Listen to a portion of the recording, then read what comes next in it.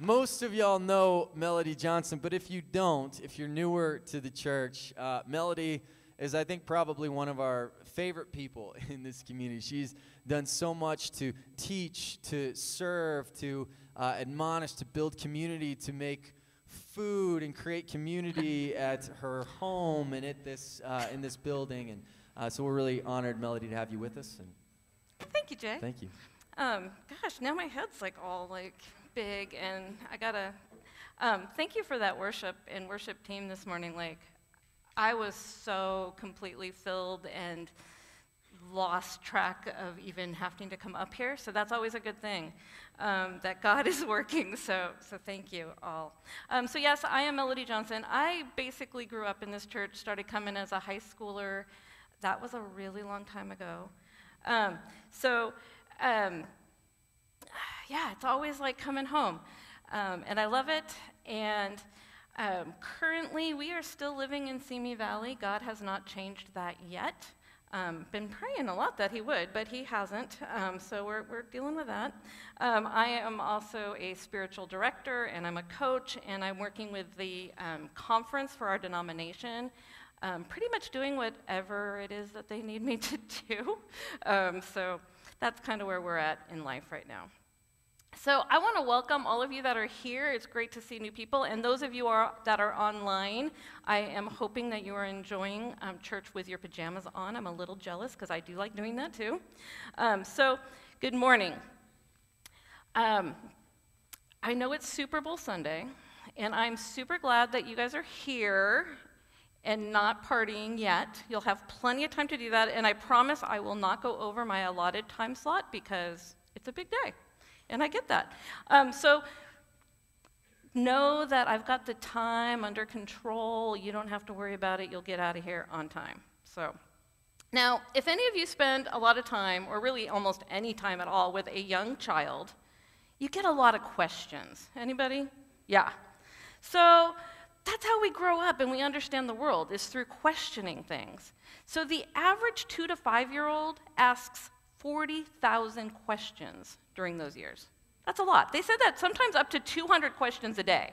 And as having a child of that age at one point, I don't think that is an exaggeration. The questions like kind of start off easy. Why is the sky blue? Why does it rain? Then they start getting a little harder. Why do I have to go to school? Where do babies come from? Why do bad things happen, and why do people die? That's how we learn to navigate our world, is through questions. And I loved this series. I had never heard any pastor ever do a series about the questions Jesus asked, and so I was like rather intrigued. So I'm really glad that I get to be a part of this series. And I'm hoping that you guys have gotten to know Jesus a little bit better through it. And I'm going to briefly, if this is the 4th week that you guys are in on this, and you should have a study guide if you're working through that. That's awesome. Give kudos to Kurt for creating that. Oh my gosh, that is so much extra work, and I was really impressed. So first week, you guys looked at Matthew 5:46, and it was Jesus' question. If you love those who love you, what reward will you get? I love in that passage that we get to learn about God's radical kingdom love. It's undeserved, it's unearned, it's lavish. And then the second week, you guys discussed Matthew 6:28 and Jesus' question, and why do you worry about clothes? Now, like all of us, I'm glad we're all wearing them this morning. So you at home, you can do whatever you want. But here, thank you. But you know what? We learn that we can just give it, our anxieties, to God, and all of those things that like keep us up at night don't really have to, like we were singing about. We give it to Him. He's caring for us. He cares about us. We're going to talk about that more today. And then last week you guys did Matthew 7:3. Why do you look at the speck of sawdust in your brother's eye and pay no attention to the plank in your own eye? Yeah, that one's always a little kind of, yeah. I don't know how many of you like that question. I know I don't particularly like dealing with that one. John Calvin he calls for self-awareness, and I love this quote of his, and it's that one cannot truly know God without knowing oneself, and that one couldn't truly know oneself without knowing God. And that's something that I have really been trying to live into lately, is taking stock of my own vulnerabilities, and my own stuff. I'll use that word. It's a better word.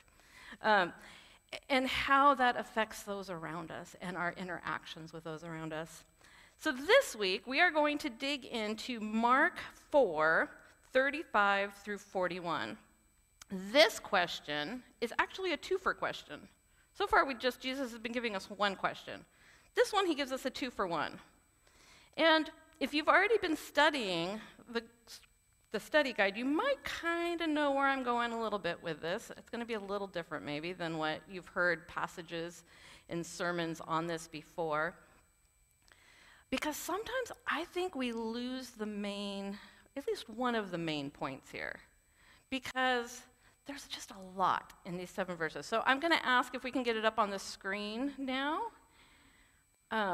And I want to do something a little different. I like interactive, so I want us to read it together. I don't know how this is going to go. It may go well, and it may just go really, really poorly.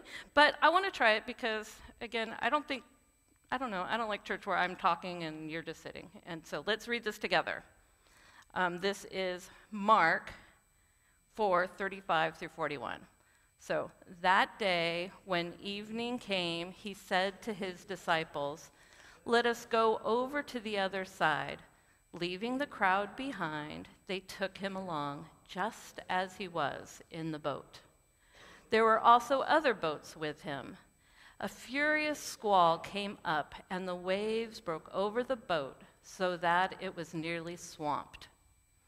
Jesus was in the stern, sleeping on a cushion. The disciples woke him and said to him, "Teacher, don't you care if we drown?"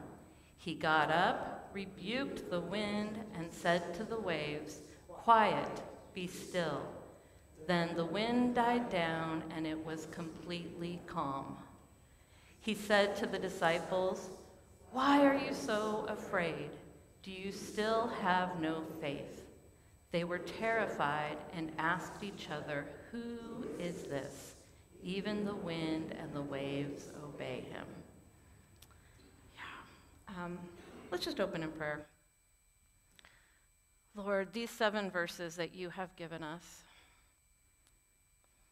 there is so much about you in them. Open up our hearts and our ears to hear from you this morning. Help us to really internalize who you are and how much that you love us. We give this to you in your name. Amen. So, like I said, I think sometimes the main point of this scripture gets kind of pushed to the back burner. Now, yes, it is about there are storms in life. Anybody have experienced a storm? You know what they're like. Yeah. And God is in the boat with us, absolutely. And God does miracles, absolutely. And I am super, super thankful for all of that. And even when God is, sleeping on the cushion, he's there with us. And again, I think over our lifetime, some storms are, pretty mild frustrations. Some can be life and death situations. But I think sometimes that's all that people take away from the passage. And so this morning, we're going to dig in a little deeper because I think there's more. And I think the more is about God's identity. It's fearing, yep, that's important. Let's not fear. Let's praise God. But we're going to dig in together. I want to start with a little background. I always think I like the history a little bit, and I think it's helpful as we look into Scripture. So we're going to start with the Sea of Galilee. The Sea of Galilee is actually a freshwater lake. It's not a sea at all. It's just traditionally called a sea, and nobody seems to really know why. It's 13 miles long and 8 miles wide, and where the disciples were crossing in the boat that night was probably around 5 miles wide. And it's kind of surrounded by like sloping hills and mountains, and think Simi Valley filled up with water. That to me is what, and you can look on pictures online and stuff, and that's kind of what it is. And most of Jesus' ministry took place around the Sea of Galilee. This was very central to his teaching and his miracles. It's a place that they know really well. So that's one of the things. How about the boat? So in 1986, I found this fascinating. Archaeologists found the remains, pretty much fairly well intact remains, of a fishing boat from right around that time period. And it really kind of solidified what historians and archaeologists had been putting together. The boat was about 27 feet long, and I'm told that that's about from that corner there to that corner there on the wall. I tried pacing it out down here, and it was from like there to over there. But that gives you, it's a pretty good-sized boat, right? It's not this little tiny like dinghy, or blow-up lifeboat or something. It's a good-sized boat. Probably about 7 feet at its widest, probably about 4 feet high. I'm not very tall, so probably about there. It possibly, most likely, had 4 sets of oars. It had some sails. It could have probably held about 15 people, they think. So we don't exactly know who was in the boat with Jesus that night. But we do know several of his disciples were experienced fishermen. And these waters were not new to them. They knew what they were doing that night. And I think it's also helpful here. I'm going to do a little tidbit of the original language because I think something gets lost in our English translations. The translation we just read, you can read any English translation of this scripture, and I think something gets lost without knowing the original language.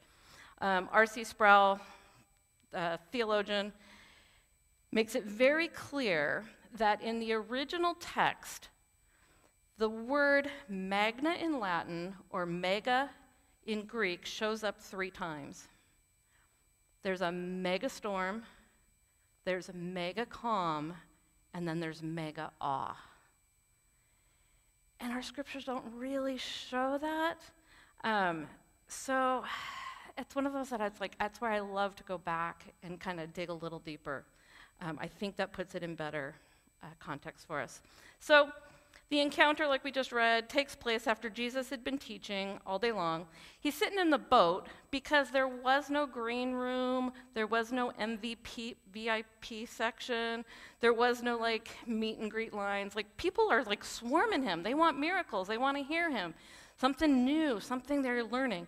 So he's sitting in the boat because that's otherwise, anybody like crowds? I don't like crowds. We actually just spent time at Disney World, and I love Disney World, but I'm stay over there. So the disciples, they're listening to this guy, and they're trying to figure out who this rabbi is. They haven't spent much time with him. I know your questions that Jesus asked are kind of going in chronological order, so this is kind of the beginning of Jesus' ministry still.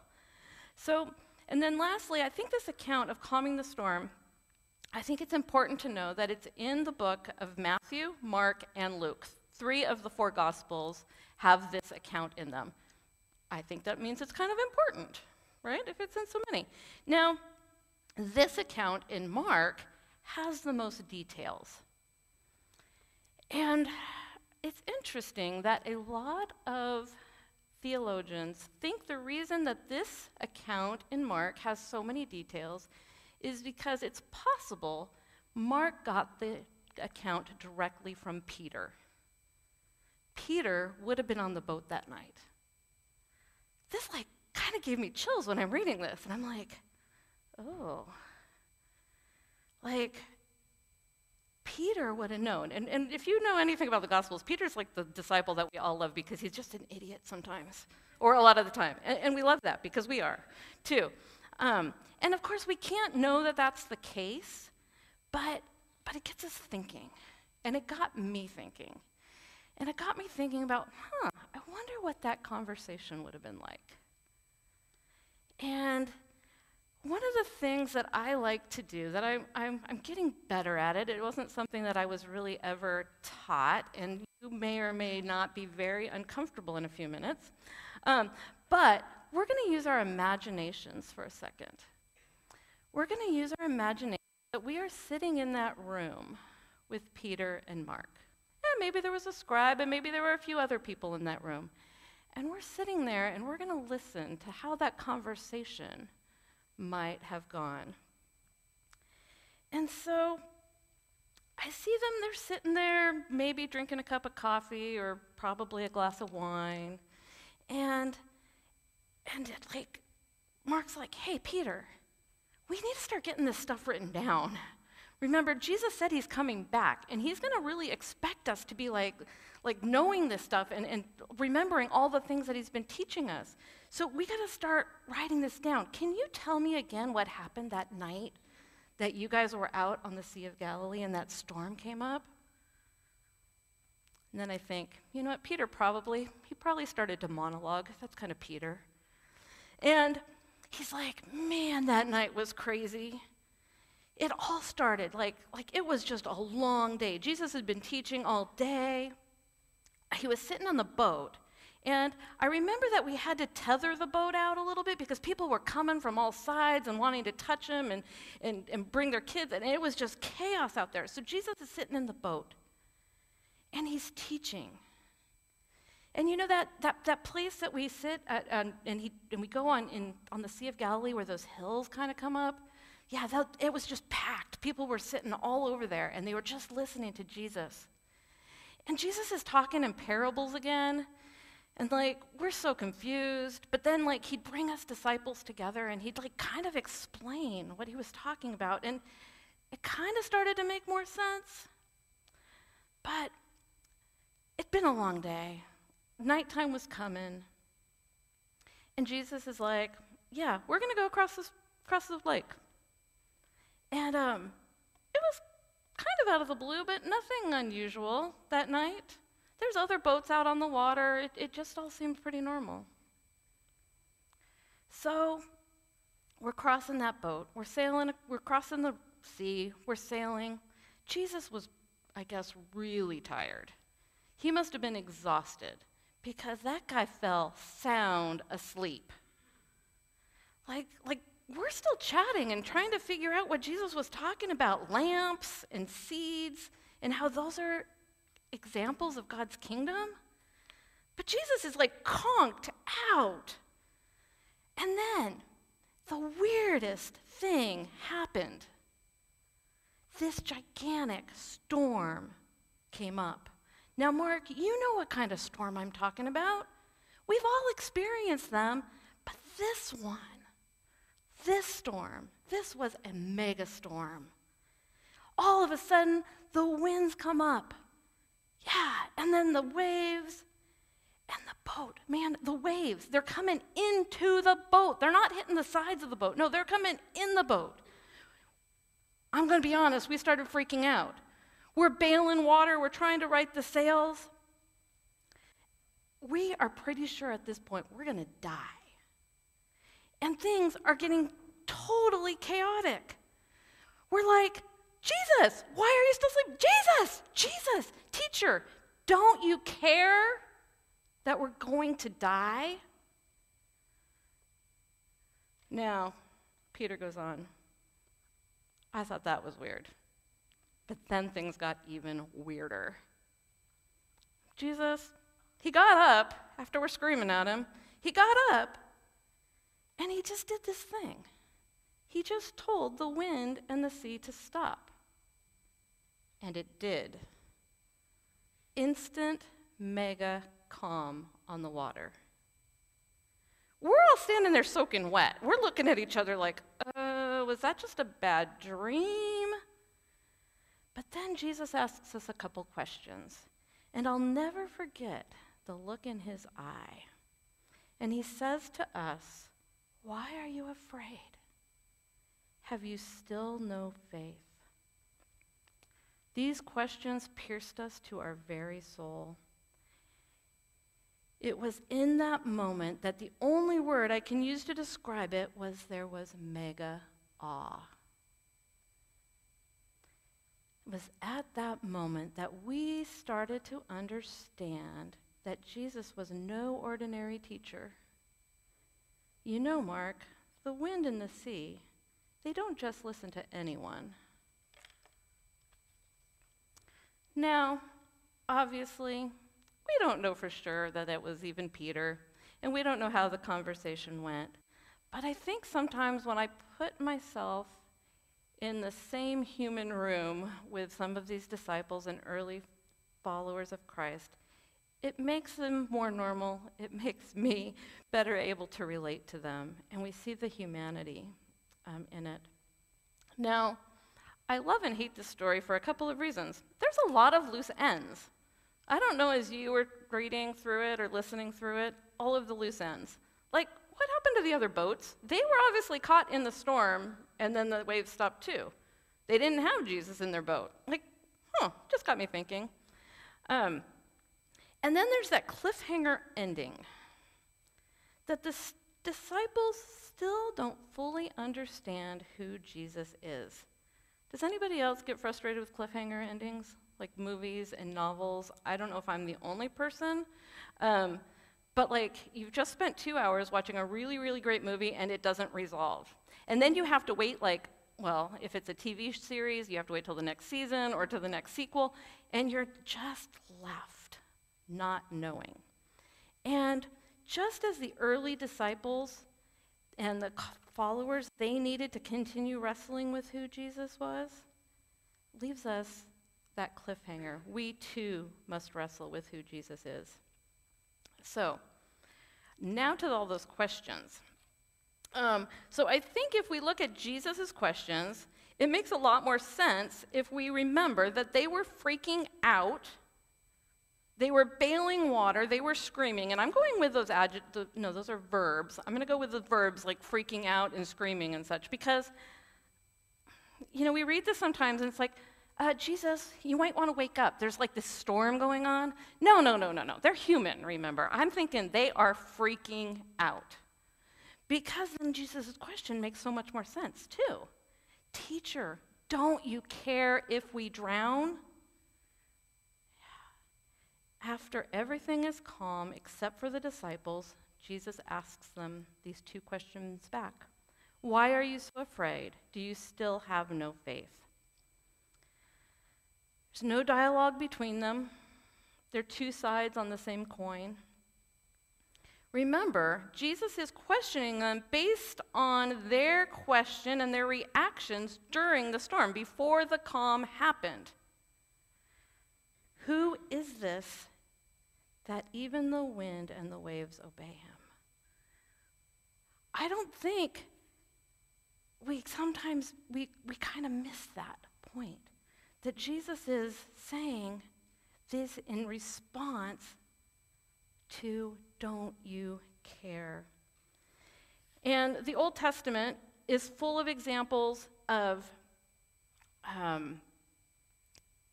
that only God can control the waves and the sea. Jesus had done some bunch of miracles before this, but there was only one in their knowledge, there's only one in our knowledge that the sea and the wind listen to. And the sea and the wind only listen to the one that created it.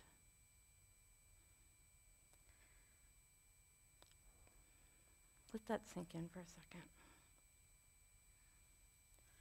So, back to our question. Teacher, don't you care we are perishing? Jesus, don't you care?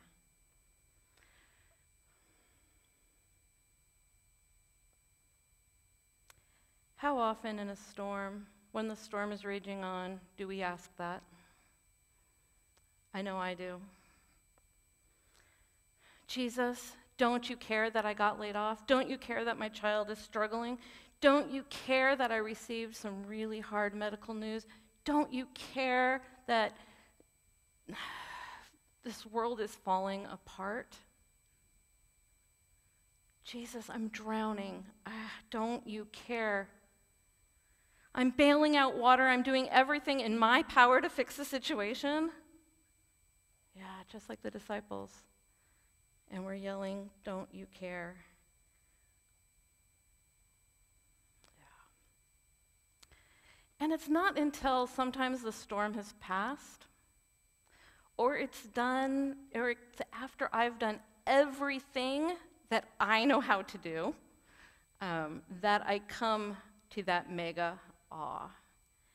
And to be honest, 2022, it was a really crappy year. The last 3 years, I think we all have had our share of storms in the last 3 years. And just when things are like starting to get more normal, like I'm thinking, okay, 2022, that's going to be the year. It's going to be, it's going to be good. Life's going to get back together, man. It was rough. And I caught myself. And it's more almost even in reflection. While it's happening and I'm freaking out and I'm screaming, I'm not even really I'm still doing it all in my power. And I forget who I'm crying out to. The power of the gospel is that the same God that has the power to control the winds and the sea, he's in our boat. He's in our boat with us. And guess what? He does care. So we have to ask ourselves, does Jesus need to calm our storms before we get to mega awe? Or are we willing to give him the praise and the glory in the midst of our storms?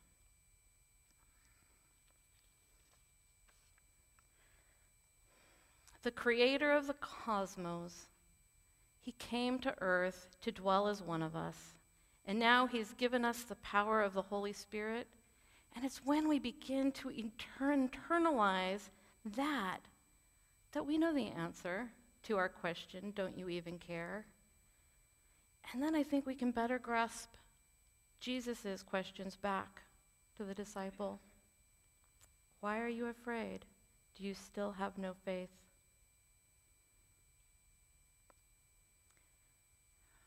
And I think the disciples' response and our response to who God is, that mega awe, sometimes it's translated fear, as we've seen. Sometimes it's terrified. And I think that's because we just don't know what to do with it. For the most part in our world, we like to make sense of things. We like to categorize them, and we like to organize things. What do we do with God? And then one last point. I find it very interesting in that last part of verse 41, they're filled with mega awe, and then they said to one another, Jesus is still in the boat with them. But who are they talking to? Each other. And again, I think it's they don't know what to do with that mega awe, with God. It's so much easier to talk about God and to learn about God, and that's why we come to church, and that's why we do Bible studies. But until we begin to really take God in, it's just information. It will not transform us. It's when we start to spend time with this God and we soak in who God is that it will transform our lives. So this morning, if you are calling out, Jesus, don't you even care? I just want to encourage you this week to reflect on who you're calling out to. And I think the more we do that, the answer becomes clear. And if you're new to the Christian faith and you're just learning about Jesus, talk with someone, talk with Jesus, talk with God, but also talk with someone. There is times when that's important. And whether you've been following God your whole entire life, I don't want you to leave here today with just more information. When we leave here, we get to write the sequel to the cliffhanger ending in Mark 4. We know that there will be megastorms. You might be in one right now. And we know that God can bring mega calm. But most importantly, are we willing to have that mega awe in the middle of the storm? Do we trust him? Do we trust that he cares? Do we trust that the God that only the wind and the seas obey cares for us? I'm going to go ahead and pray, and the worship band can come back up. Holy, mysterious God, we thank you for your word, Lord. We thank you that it is not just words on pages that were spoken years, thousands of years ago, but Lord, there is a word for us today. Lord, we just thank you that we know the answer, that you do care. And yes, fear and our lack of faith are so normal sometimes, Lord, but we know that you are in them. We know that you are in those questions. Help us to respond with really the only response that is worthy of who you are. Help us to respond with your mega awe to you.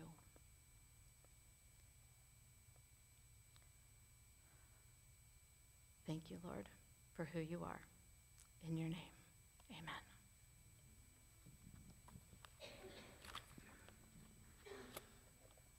Well, thank you, Millie. Actually, can we give Melody just a hand for being with us again?